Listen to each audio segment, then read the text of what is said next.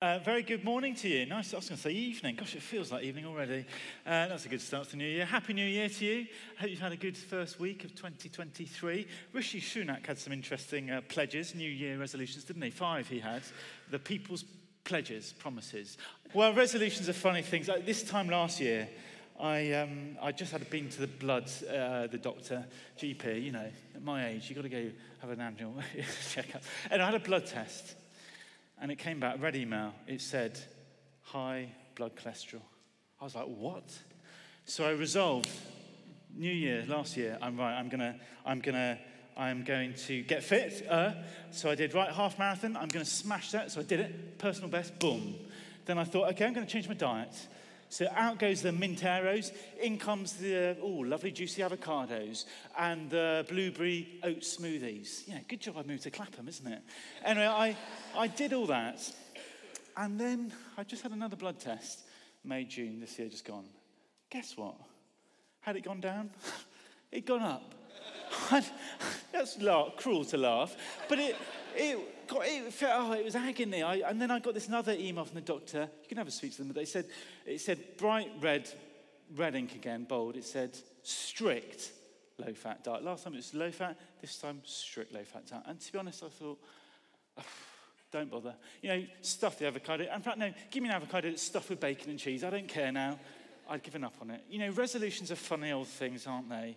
You sort of have such good intentions, and either they don't really make a difference, or you sort of fizzle out. You dump them, you ditch them, a bit like the Christmas trees littering the pavement. You sort of ditch them after a week or two. I hope you don't with the running Ben and the praying Nick. But resolutions are funny, and we'll see what comes of Rishi's, obviously.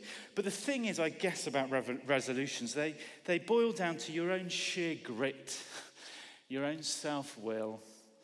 You're leaning upon yourself. And that's a wonderful thing to do. But the thing is, it will only get so far. It will only take you so far.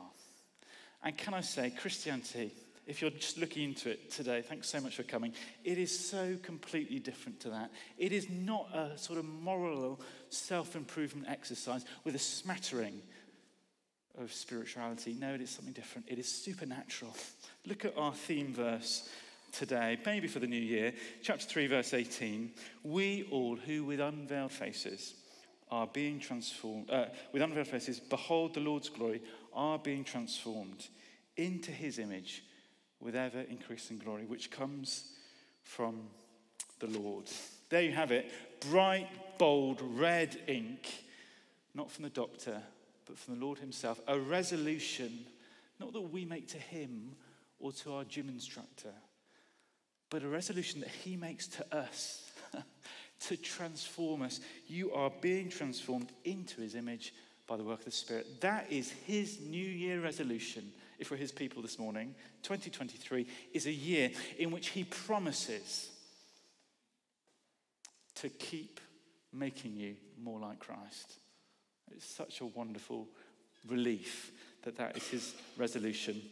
Because as C.S. Lewis said, you know, the Christian faith is not about becoming nice. It's about becoming new. And if that's fairly new to you, please do come to our Alpha course, as Jago mentioned, a week on Tuesday. We'd love to chat and listen and discuss a bit more about what is so unique, really, about this Christian faith. And it is amazing. It's amazing grace, as Newton sung 250 years ago. He would have stood in this pulpit, by the way. He came to preach here a number of times. And the thing is about Newton, he knew what it was to receive that amazing grace, where he was transformed from being a foul-mouthed, savage, cruel slave trader. In his own words, that's how he described himself. He would shackle slaves in cuffs and beat them on the ships. He was transformed from that, well, to over the years, a gentle, tender-hearted, compassionate Church of England minister. And how do you account for that? It is grace. It is amazing grace. See, this grace doesn't just grab hold of. It gets to work at you. It doesn't just take hold of us. It transforms us. A grace that saves as well as sanctifies. And that work that Newton experienced is the very same work that God promises to do for each of us if we're his this coming year. So we'll see two things in our passage, just two things. The first is this: New Year's resolution, well, it's about him making us become like Jesus. That's the big thing. And then briefly we'll see too, our part in that is very simply to behold Jesus. So that's where we're going for the next 20 minutes or so. Look again with me in that theme verse 18. We all, who with unveiled faces behold the Lord's glory, are being transformed into his image with ever increasing glory. Being transformed, changed, or literally metamorphosized, or however you say it. And I guess there's things you'll point to in your life that you'd love to change. That boss, get rid of them. Those pews, get rid of them. Not you guys, you love them. That family member, you think, I wish only they were different. Or that health issue that's reared its head again. Gosh, I wish that would change. All sorts of things. And they'll be springing to mind right now that you'd love to change this year. But look what's at the top of the Lord's list. As we point fingers, his finger of love is pointing at me, at you, at our hearts, at our character, and says, actually, Ed, fine, good stuff out there, but there's stuff in you I want to be changing and transforming.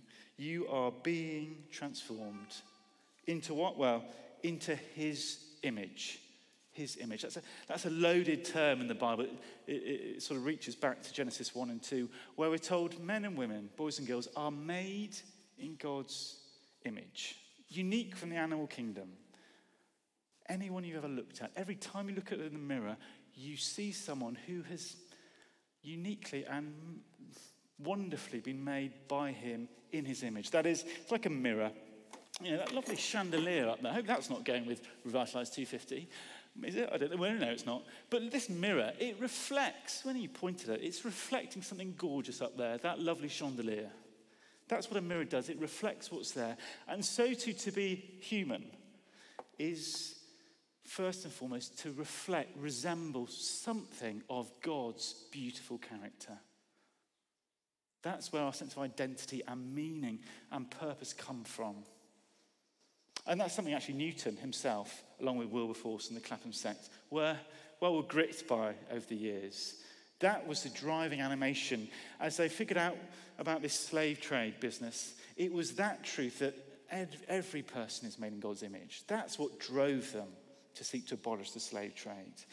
And the image of God, you know, this question of identity is something that our culture is scrabbling around about all the time. Where do I get my sense of self and purpose and meaning and identity? Perhaps you relate to that this morning. Our culture is scrabbling around.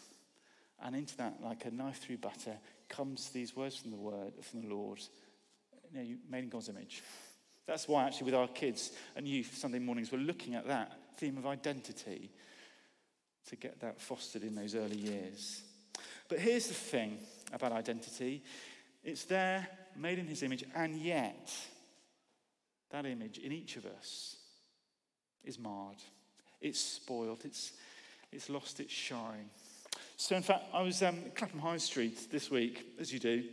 I wanted to see if they had any coins. You know, the new 50p coins with our new sovereign, King Charles III. And lo and behold, they did. When I went in, I said to this post office lady, have you got any of the new 50 coins? She said, what? yeah, new ones with Charles's head on. She's like, who? And she didn't know about the coins coming out. I said, yeah, they came out a month ago. I was like, okay. And then, yeah, sure enough, they were there gleaming. I said, can I have one? I said, no, I had 10. I'll give you a fiver. And she said, yeah, I'll have 10. I said, does it look like him, do you think? She went, somewhat. And then I said, how long do you think it will last, nice and shiny and gleaming like this? And she went, not long. I've got 10, by the way. I'll give you one for a pound if you want one afterwards. Come and see me. But the thing is, we're like this coin. We bear the image of the King of Kings. And yet, the image is spoiled, it's marred, it's got grit in it, and it's faded. It's not as it should be. And the edges, well, they're rougher. And they need smoothing off. And this is what it is to be a Christian. It is to be like a coin. You know you're the coin. A lost coin. A marred coin.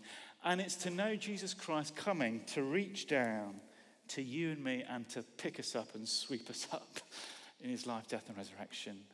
But more than that, not just to save us, but to sanctify us, to polish and gleam and make us gorgeous and shining again.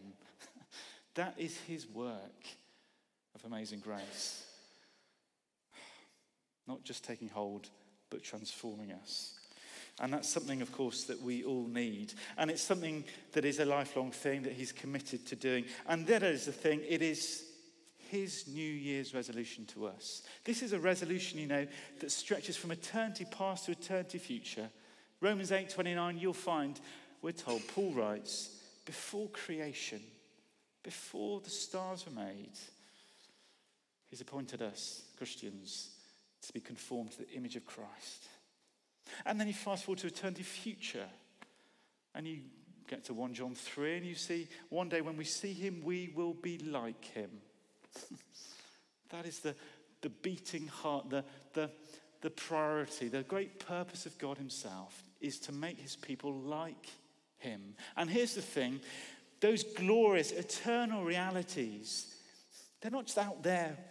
They land, they hit the road running this coming year and every year. Present tense, do you notice? We are being transformed. Those glorious realities become a reality in the here and now. The messiness, the grit, the glory of life this week and this year. So as I talk about this idea of being polished off, tidied up, cleaned up, I wonder what things immediately spring to your mind. Those areas in your life where you think, gosh, I would so love just a bit more to be like the Lord Jesus. Just take a second. I wonder what it is, where you feel the pressure point, if you like, where the light's shining. I wonder what comes to your mind. Well, it's a good thing to ask yourself, isn't it? Regularly, I suppose. That's what confession's about each day. For me, I've been thinking about it this week, and I think one thing for me is so I'm a part-time lawyer, and it's so easy, those days when I'm meant to be doing law work, to forget to turn off my phone, but also to actually, especially when I'm working from home, not working in law work, not doing the work I'm meant to be being paid to do. It could be doing all sorts of things, a bit of DIY, a bit of housework. No, I'm never doing that, actually, it's not that. But you do those other things. But I sort of was really increasingly convicted. I've been putting it off, but more and more I realize, actually, no, to honor Jesus, to become like him, is to honor him even when no one else is looking. To be doing the work I'm being paid to do. That's what he'd do. Sounds so obvious. And those little things, though, they mount up, don't they? Or another thing I've been thinking about is, the giving, the Vision for Joy series we had, the great vision series back in October. One of those was particularly thinking about how we might contribute to God's mission here by giving from generous hearts in response to his goodness to us. And I sort of hear that and think, yeah, great. But then I also think, oh, hold on, that's admin. And that involves clicking on forms and filling out numbers. And I sort of shelve that and I put it on the admin part, which I sort of put off. But at the bottom of that is a reluctance to give, because that's so different to Jesus, who gives and gives and gives. And if I'm wanting to be like him, well, that will mean my giving and my wallet and my bank statement will have to change. Not out of guilt, but out of joy of giving to him. And there could be all sorts of things. There's 1,001 things every day, aren't there? I wonder what they are for you. It's a risky question to ask, isn't it? Exposing. It could be, I don't know, it could be contentment. We start the new year. Very easy to have a grumbling rather than a grateful heart. It could be courage. That sense of putting your head above the parapet at work or with friends, with family, when it comes to standing up for Jesus. It could be that habit of how you talk to that person. Often it's your nearest and dearest, isn't it? that feel most the rough edges of the coin.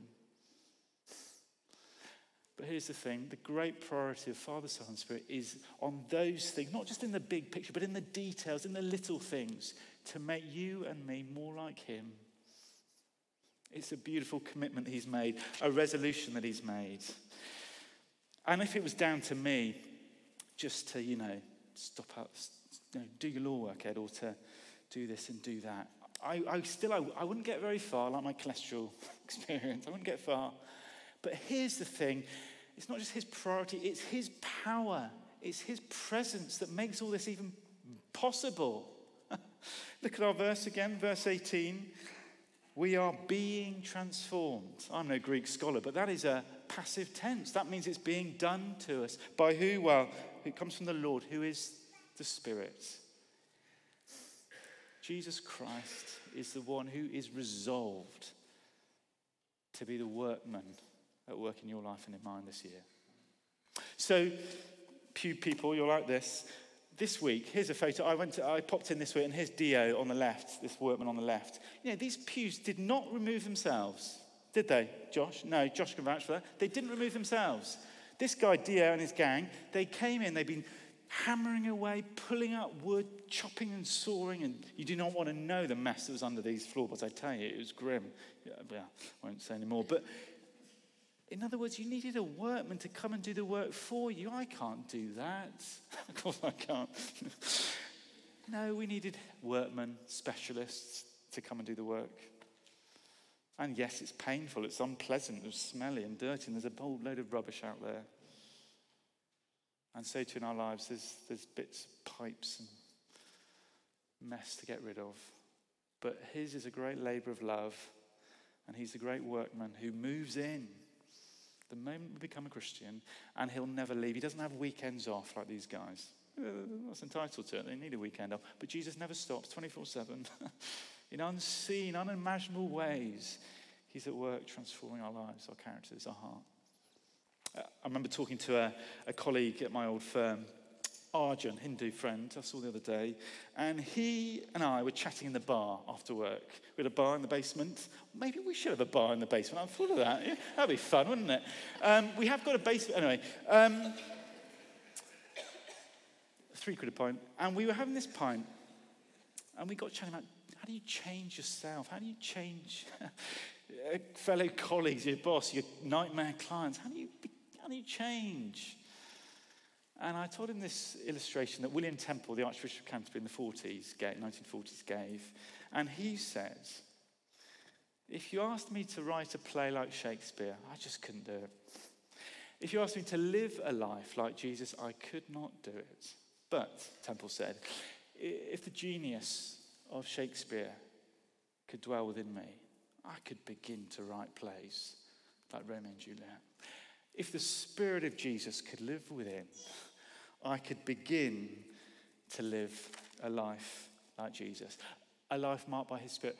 Love, joy, peace, patience, kindness, goodness, gentleness, faithfulness, and self-control. Isn't that a beautiful thought? That this year, whatever resolutions we seek to make, his great resolution, by his power, by his presence in us, is to ripen that fruit. That's our church vision, isn't it? Every life bearing fruit for Jesus. And it is not just our vision. No. It's his vision. It's his great passion for our lives. More than we ever dream. But here's the thing. It's not just his pride. It's not just his presence. It's his pace. We've been waiting 6 years, Jago, is that right? More than that, 10 years. Probably the moment he arrived, 10 years ago, whenever it was. Get rid of these pews. We've had to wait years and years and years for this day to come. So you guys make the most of it. A week, they'll be gone. But we've had to wait. The pace has been slow. But it's happening. Slowly, but surely. And so too the pace of our own maturing, becoming like Jesus. Well, often it's at the pace we'd rather not go. That is, often it's slower than we'd prefer. We want it all done yesterday. But Jesus is like, sit tight. This is my project. This is my pace. So Newton, I think, had some. Well, you see that in we are being transformed with ever-increasing glory. It's a slow, slow work. But Newton had something to say about this himself. Maybe from there, this is what he said, comparing the Christian's growth like this. He said it's like an acorn. Remember, the growth of a believer is not like a mushroom that quickly grows. No, it's like an oak tree, which from a little acorn and a tender plant increases slowly but surely with an almost imperceptible growth from year to year until it becomes a broad, spreading and deep-rooted tree. And then it stands forever. Lovely picture, isn't it? Oh. Once upon a time, that massive oak tree out there was an acorn like this, and now look at it, 100, 200 years later, vast, glorious. And to be a Christian, it's to have Jesus committed to making us from this to that tree. And one day it will be complete. One day when we see him face to face, you will be more glorious than you've ever realized you could be. All those bits about you that you so wish were different. Those insecurities, those fears, those niggling sins, those hidden corners of your heart. One day, you will shine and be blossoming in a way you never dreamed. And the one who accomplishes it is Jesus himself. And it happens not ultimately then, but also now, in the here and now, year on, year on. Amazing, his pace. And that means a couple of things. I guess it means we have to be more patient with ourselves, even kind to ourselves, perhaps. Some of us, I guess, can beat ourselves up and we kick ourselves up again. I've messed up again. And we need to be patient. He's slowly but surely changing us. But also we need to be patient with one another. There'll be people in your life, in church life, in your connect group maybe, family life, and they really, rub you up the wrong way. And there's edges to their coin. You think, they need a lot of smoothing. Well, so do you, so do I. But we need to be patient with each other. This is his pace, not ours, not theirs. And just before we move on, this idea of becoming, there is plurality in all this. There's a corporate nature. We all are being transformed. This isn't a solo sport. You can do the park run on your own, but it's a lot more fun and fruitful to run with someone, isn't it? And this work of transformation into Christ-likeness is a team effort. It's not a solo sport. It's not a hit of a sermon and boom, I'll go and smash it for a week. No, it is. It's a case that I need you and you need me.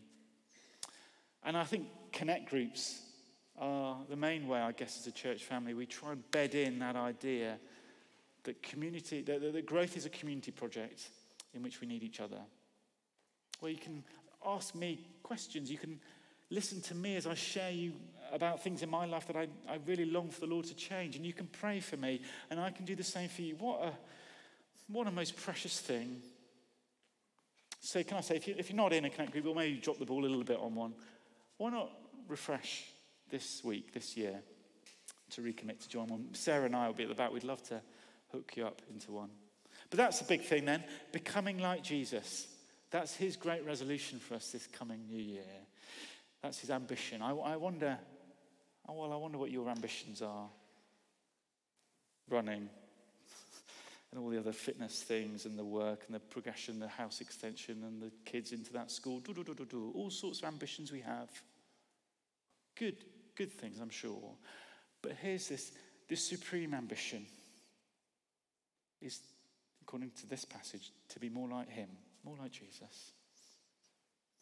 Which makes all other ambitions sort of put in their right proportion, the right position, doesn't it? John Stott, that great vicar at All Souls, Langham Place for years, he was once asked in his mid-80s, any ambitions left?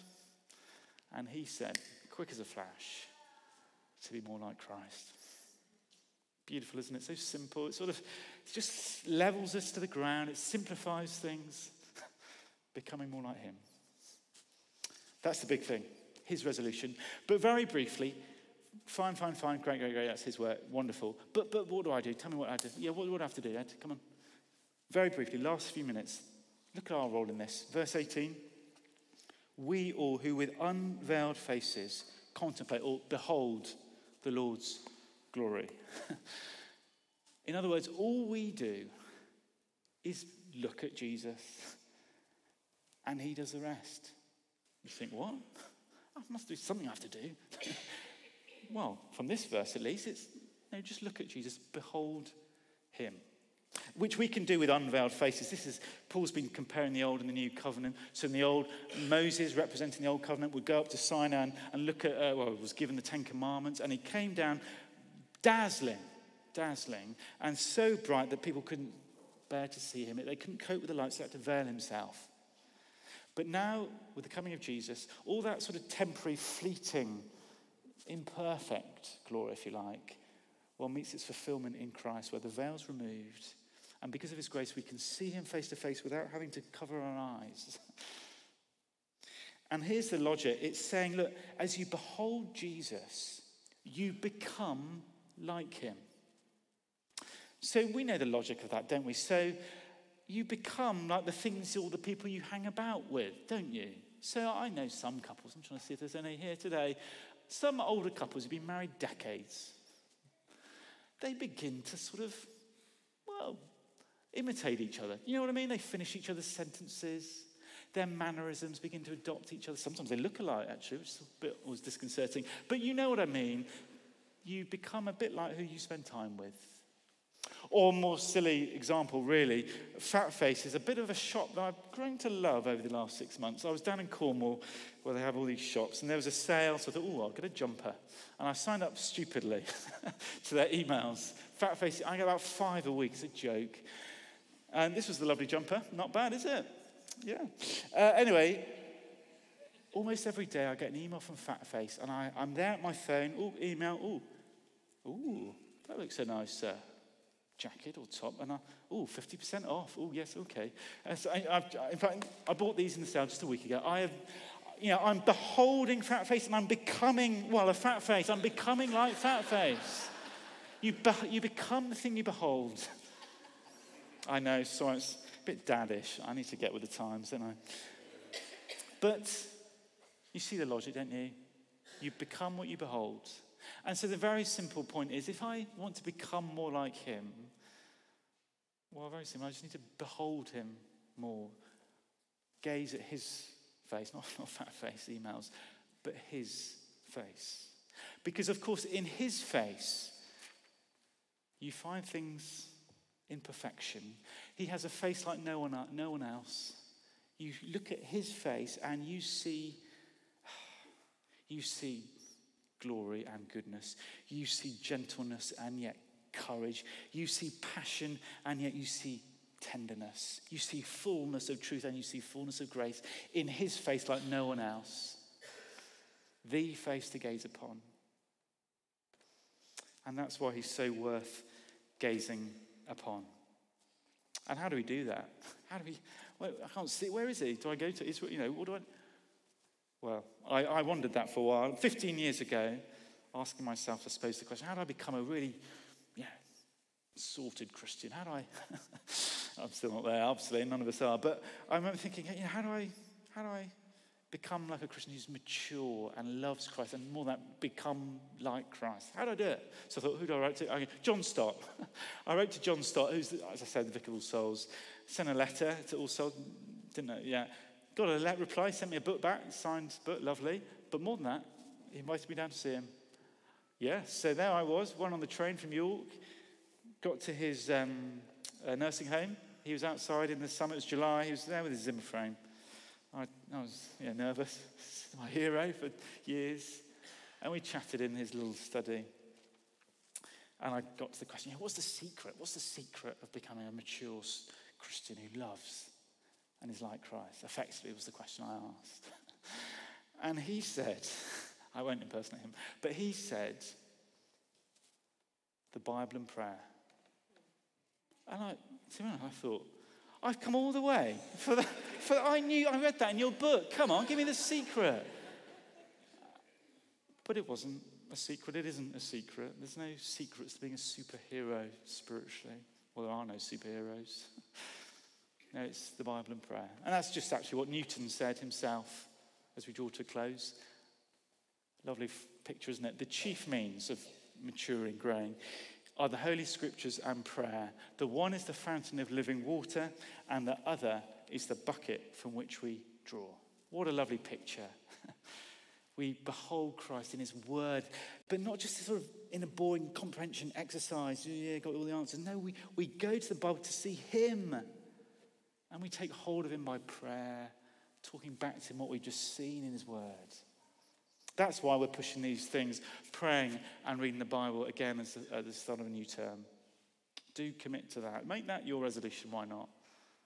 Not to be Mr. Clever Clogs or sort of pick up spiritual brownie points. That doesn't work. No, to see him in all his beauty, to see his face. And here's the funny thing as I close.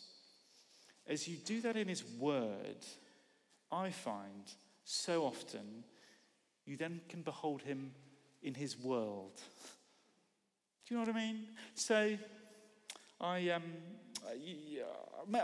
just got a weird brain, and yours is far more rational, but I might read that Jesus is the fountain of living water. John's gospel, he talks of being living water. And so when I walk over or run past Ben Rogers as he's running past Clapham Common, and I see the fountain being made, the water fountain that came out a few months ago, instinctively now, I think it's a lovely fountain, but Jesus, he's the real fountain. And my mind is taken in my imagination to him. Or I'm standing at the tube going to work, and all the gusts of the tube and the wind comes in, and I was like, ooh. But that gust of the wind takes me to John 3, where we're told the Spirit is like the wind. He blows wherever he chooses. So in those little, 1,000,001 ways every day, in his world, I can see truths from his word. And that does make, every day becomes quite fun, to be honest, in that way. Sad, I know. But what a lovely thing to cultivate. An imagination that is saturated with Scripture, and therefore I see him and enjoy him and become like him. So that's New Year 2023 sorted. His great resolution, not ours to him, but his to us, to make us more like his son. And our part, well, we just look at him in his word and talk to him in prayer.